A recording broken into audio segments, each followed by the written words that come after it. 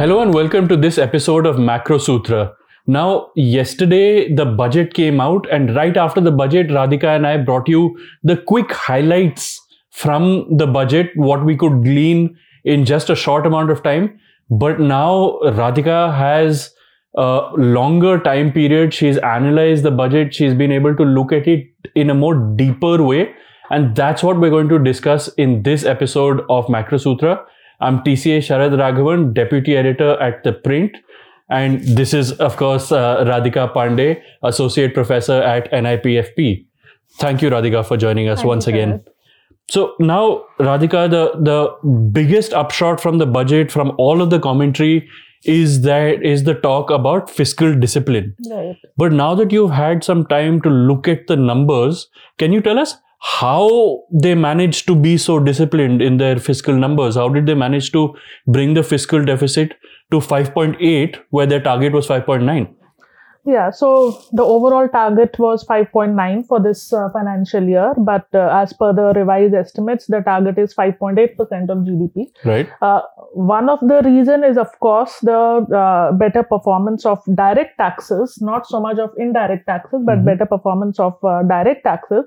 But on the expenditure side, if we see, there are two mixed trends. Revenue expenditure, they had to spend more than what they had budgeted. Mostly subsidies. Yes, mostly subsidies. Right. We can talk about that in detail. So revenue expenditure exceeded the target, but on capital expenditure, the target, as we know, was 10 lakh crore. But if we look at the revised estimates, it is somewhat less than that. It is around 50,000 crore lower than the budgeted target. Okay. So primarily the reduction in fiscal deficit that has been achieved is primarily on account of one, better performance of direct taxes, but more importantly, savings that the government has been able to do. And that saving is, that reduction in expenditure is on the capital account. So on capital expenditure, while the budgeted amount was 10 lakh crore, the actual amount that has been spent as per the revised estimates is lower than that. It is lower by 50,000 crore. So that is the main reason. And if we look at why there was an underspending there In capex. One of the reason was that the scheme, which is, we know that a component of that 10 lakh crore is the scheme for capital assistance to states. The 50-year interest-free loans. Yes, the 50-year interest-free loans, which was budgeted at 1.3 lakh crore out of the 10 lakh crore. A part of that has not been taken up by the state. So that is one reason for the not the complete utilization of capital expenditure. Right. So there is a shortfall there. 26,000 crore has not been spent. Okay. So that is one reason, and the other is capital support to oil marketing companies was budgeted for this financial year. That has also been deferred to next financial year, that is FY25. So these are the two main reasons for the underspending on capital expenditure by 50,000 crore. But overall, if we see, the number is again good. If we talk about the other constituents like roads and railways, there the numbers are encouraging. It's mainly due to the fact that states have not been able to utilize the entire amount that was allocated for capital support to them. That is one major reason for the saving that we are seeing in the capital expenditure, and then overall getting reflected in the fiscal deficit numbers. Right. Okay. So now you say that the revised estimates for this current year, the capex number is slightly lower. Right. So now the capex that they have projected they will spend in the next year, how much growth is that over the revised estimates, not what they budgeted? Yeah, so the growth there is now 17% or 16.9% to be precise. Because what the FM mentioned in her speech was that there is an 11% increase over the budgeted estimate. So on 10 lakh crore, there is a 11% increase, which comes to 11.11 lakh crore. But given that the number is lower by 50,000 crore, the growth becomes higher because your base is lower. So growth the growth projected over the revised estimates is 16.9%. Do you feel this is a realistic target? It is realistic. It is doable.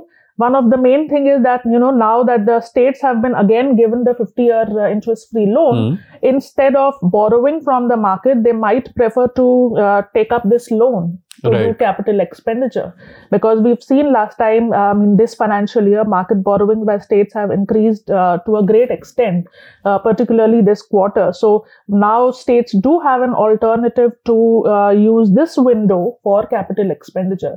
Of course, there are these conditionalities involved that, you have to show that you are using it for capital expenditure. Right, of course. And there is a first sanction happens and then disbursement happens. All those things are there, but states do have an option to not rely too much on market borrowing and use this window. So if that is the case, I think the target is doable, or again, we'll be closer to that. So it's good to fix a target, but it's not that unrealistic as, say, 37% increase over revised estimates. So there we see that the target is quite reasonable. It is ambitious, but it is doable. Okay, and now coming to the other major expenditure, which is subsidy expenditure, what have the revised numbers for the current year shown, and what are they projecting for the next year? Yeah, so if we look at the subsidies for the current year, the budgeted amount overall was 3.74 lakh crore. Okay, so and that is a sum of three main subsidies: food, fertilizer, and petroleum and fuel. Now, now all these three on the expenditure on all these three subsidies exceeded the budgeted target for different reasons. Food subsidy increased because we know that the free food grain scheme, which was earlier till December, has been extended by 5 years. So that means that we have to make allocation for the Jan to March period. So that will result in an increase in allocation for food subsidy. We also saw that the MSP, the minimum support price, was hiked. Were raised for different food grains during the course of this financial year. So that has resulted in increase in allocation for food subsidy. So food subsidy, we see an increase in allocation, increase in outlay. So that is one reason.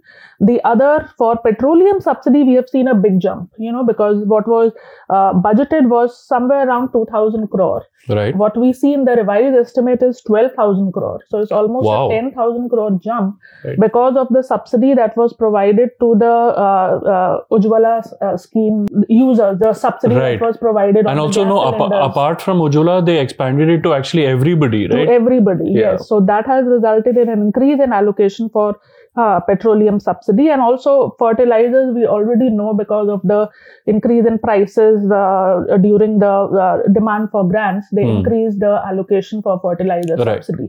So for all the three components, we have seen an increase in allocation, and therefore the revised estimate of subsidy overall has crossed 4 lakh crore. Wow. That is the revised estimate for this financial year, that is FY24. Now, for the next financial year as well, the allocation is elevated, but not to the same extent. It is 3.87 lakh crore. So that is the amount that has been allocated under the budgeted estimate for FY25. Within this, of course, the main component is food subsidy, where more than half is food subsidy. More than 2 lakh crore is allocated for food subsidy. And that is, again, because of the extension of the free food grain scheme, and considering that there could be high food inflation and support has to be provided in the form of minimum support prices. So if we look at, compare the revised estimates of subsidy with the budget estimate of subsidies, we see that there is a decline from 4.1 lakh crore to 3.87 lakh crore. But it is still higher as compared to the budgeted estimate of the current year. Of the current year. Current year. So that is the picture emerging from subsidies, and that takes a major chunk of our revenue expenditure. So it's good to, it's important to analyze the major drivers of subsidy and the outlay that has been allocated for the various components. Right. And now speaking about major components of revenue expenditure, the other major component from your article we can see seems to be interest payments, and that this is showing a worrying trend, at least the projection for next year. Could you tell us about that? So interest payments is always, something to look out for, because if we look at one of the main components of deficit, one is fiscal deficit, one is revenue deficit, the other is primary deficit. Right. And what is primary deficit? It is the expenditure after excluding the interest payments. So it is the non-interest expenditure, the excess of non-interest expenditure over receipts. So that is your primary deficit, which is a very crucial indicator for assessment of debt sustainability. So we would want to have the interest payments, within limits, because if interest payments are higher, that will squeeze expenditure for other activities, maybe capital expenditure or productive other expenditures. Now, if we look at interest payments, first look at this financial year, comparing BE and RE of FY24, we see that there has been a encouraging amount of savings here, So there, what was budgeted, it is lower than that. Okay. But when we compare the revised estimates with the budgeted estimates for FY25, there is a big jump of almost 1.4 lakh crore in the interest payment, which makes it, in terms of share, interest payment has become 25% of the overall expenditure. Revenue expenditure or total? Overall, one-fourth of the total expenditure. Wow. So that is a big number, because we need to curtail interest payments, which is one of the committed expenditure. What we need to see is what happens to interest rates, If the interest rates on borrowings become lower in the next financial year, maybe the interest outgo will be lower. Maybe that it could be, because that is what has happened this year. If there is one very important statement that comes out from the budget documents, which is the statement of deviations. Yes. Where we see they highlight some of the components where there is a major deviation between the budget estimate and the revised estimate. And they give the reason for that also. And one of the components there listed is interest payments for the current financial year, because what they had budgeted and what they had revised, there is a big difference, because revised estimates are lower. So interest rate was lower, so interest outgo was lower. But again, in the next financial year, they have targeted a higher amount. And it may well be that also comes to be lower. In the revised estimate. So that is the picture on the interest payments. Right. And now on, we've talked about expenditure, but about the money coming in, they've projected corporate and income tax both to grow 13% in the next financial year. Yes. Is this also an achievable target, you feel? Yes. So if we look from the tax receipt side, the targets are set again quite... they are not ambitious, they are reasonable, they are broadly in line with the trend that we have been seeing over the last few years. And therefore, if you see gross tax revenue, growth has been projected at 11.5%. Right. If we look at net tax revenue, which is after we exclude the share that goes to states, the devolution of the tax amount that goes to states, the net tax revenue is projected at 11.9%. So we have been seeing that, the growth in taxes are projected at 10 to 11% overall. And there is variation amongst the various components. So we've seen that direct taxes have been doing better, and therefore they have projected direct taxes at a higher level.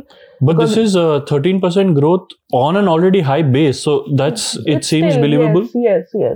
Because on the indirect taxes, they have projected a lower growth. 5%, 5.5%. So that is the growth for excise and custom. And we saw duty cuts happening in this financial year. So there we are seeing slower growth, but direct taxes are fine. I think they are broadly in line. There may be a minor slippage, but overall they seem fine. And also when we express in terms of GDP, that is another metric, what is the tax to GDP ratio? What is the direct tax to GDP ratio? We are seeing that they are broadly in line with what we have been seeing over the last 2-3 years. So it's 7.8%, 7.9% is the tax to GDP ratio in terms of net tax to GDP ratio. So they look fine there. The non-tax revenues, Yes, I was going to ask about, you say, even disinvestment. No, disinvestment is your non-debt capital receipts, right? So if we look at from the revenue side, we have the tax revenue and the non-tax revenue. Right. So if we look at the non-tax revenue, there they have again kept a higher amount based on buoyed by what they got in this financial year. So that would be dividends. That would be dividend. That would be the dividends and profits from RBI, from public sector entities, public sector banks, and there they have budgeted 1.5 lakh crore. So what we are seeing is that the share of non-tax revenue is picking up. Is rising. So again, the implicit assumption is that the RBI will again transfer a healthy amount of dividends to the government of India. Right. That is something to be seen. It may not be that high as we saw. Because it needs to maintain its buffers as well. They need to maintain their buffers, and there are a lot of things that go into their calculation of buffers, the provisioning that they have to make for different items, like for interest rate changes, the foreign exchange changes. So that's a different discussion altogether. But they are assuming that more than 1 lakh crore is again going to come from RBI and public sector banks as dividends. So it may or may not be. So that is something to be seen. But on tax revenues, the numbers look achievable. Okay. And now coming to disinvestment, again, in your article, you pointed out that the 50,000 crore target that they've set for next year, even though it's lower than what they had said in last year's budget, it's still challenging, you're saying. Challenging because, we have seen that they have been scaling down their budget estimates for disinvestment. So for last financial year, for this year, it was kept at 61,000 crore. Right. But if you look at the actual numbers, it's not even 20,000 crore as of now, the actual numbers. But the revised estimates have been pegged at 30,000 crore. And on top of that, again, there is a, 50,000 crore is the amount. So for the next financial year. So either there has to be a proper articulation of policy that, they are going ahead with disinvestment of their stakes in various public sector entities, which they did announce in the budget of the COVID and the budget speech after COVID, but they did not do anything about that. So either there is a shift in policy that, they become more enthusiastic about selling their stakes in the public sector entities. If that does not happen, then again, if there's just these minor sales, it looks challenging because we have not been able to achieve for this year, and all those disinvestment targets will shift to the next financial year. So that seems a bit challenging. Right. And now there was a lot of talk that this budget actually didn't have any populist moves. And I guess the closest we can come to calling something a populist move in this budget would be the enhanced allocation for MG Narega and the enhanced allocation and widening of the housing scheme, PM Awas Yojana. But these were actually more necessary than being populist, right? Right. They were necessary because we have seen that last year the government had steeply slashed the allocation for the Rural Jobs Guarantee Program from more than 1 lakh crore to 60,000 crore, and it came under sharp criticism that time. And this time also we have seen that they had to allocate more. So it's not that they have allocated more for the next financial year. They had to allocate more for this year as well. For this current year, So 60,000 crore, the revised estimates are 86,000 crore. Right. So it is good that they have maintained that 86,000 crore allocation for the next financial year as well. So it's not that, after realizing that they have to increase, again, they have slashed in the next financial year. They haven't done so. Which means that they feel the base demand for Narega, they feel is going to be at least that much. Yes. So, and that is the estimate that, if we look at some of the people who have worked on this field, they do see that at least 90,000 crore has to be allocated for Manrega. So, it's a reasonable number. There could be some upshot to this also. There could be some, some allocation, but it looks reasonable, and it's a welcome decision that they have allocated more than 26,000 crore as compared to the budgeted estimate of this financial year to the Rural Jobs Guarantee Scheme. Because if we look at the data, we see that the demand for work under MG Narega remains elevated. It's not that it's gone down. People do need work under this scheme. So it's good that they have allocated that much amount there. And same, the push for the construction sector and employment through Awas. Yeah, that is actually a good thing, and it tallies well with their support to CapEx also. Right. Because there we are seeing that, because of the continued support to CapEx, the industries like steel, cement, they're doing well. We are seeing a sustained increase in steel consumption and all the ancillary industries that are linked to the infra push strategy of the government. And here it actually, the push towards housing serves as a two-pronged measure. On the one side, it gives support to the lower middle income segment who do not have houses or who are staying in illegal or chawls. So they are giving support, and at the same time, there is also a push to employment generation, not only to those who are getting involved, but also again to the other sectors who have backward linkages with the housing sector. So that way, it is a good scheme. This push is good for a number of reasons, for providing support as well as providing employment generation. Right. And now coming to a few audience questions, we have a question from Nagarjuna, which is that will the budget include any tax cuts? Now, I can answer this for you. The budget did not include any tax cuts. The FM was quite categorical. She said this is an interim budget and it's not going to have any sort of tax cuts. If you want to see any tax cuts, then I think you'll have to wait for July when the full budget is presented. Sankalp has a question, which is that he asks, don't you think that enhanced allocations for schemes like PM Kisan is a more efficient approach than increasing subsidies? Or he asks, are there market distorting factors or collusion that makes it necessary to go for subsidies? So I think there is a slight difference between, both are in the realm of subsidies. If you look from the international literature, if we look what the US would say, US would also say that PM Kisan is also a subsidy. This is a subsidy of a different kind where you are providing income support. Any kind of income support is also a subsidy. So that is income support, whereas the other subsidy that we call here subsidy is mostly a price support mechanism.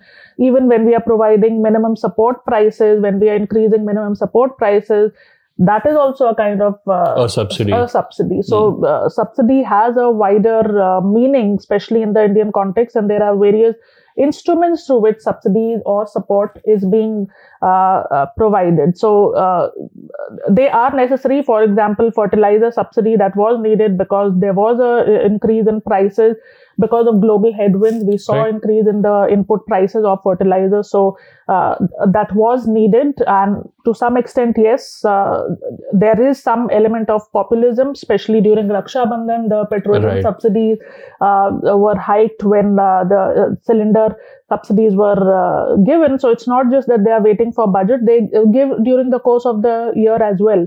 But some subsidies were needed to provide a support, especially for agriculture, for farmers, given that, the GVA is the gross value addition in agriculture has been subdued due to a number of factors. So this kind of support is needed at least for some time till agriculture recovers and there is less of a adverse impact from global headwinds happening.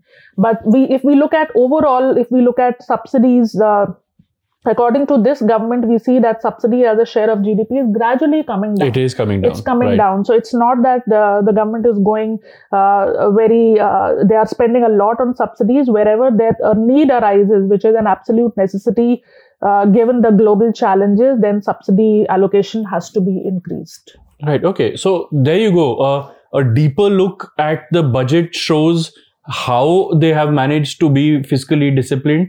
Most of it is because capital expenditure in this current year has come in lower than what they had budgeted. But at the same time, their subsidy expenditure increased. It was higher than what they had budgeted.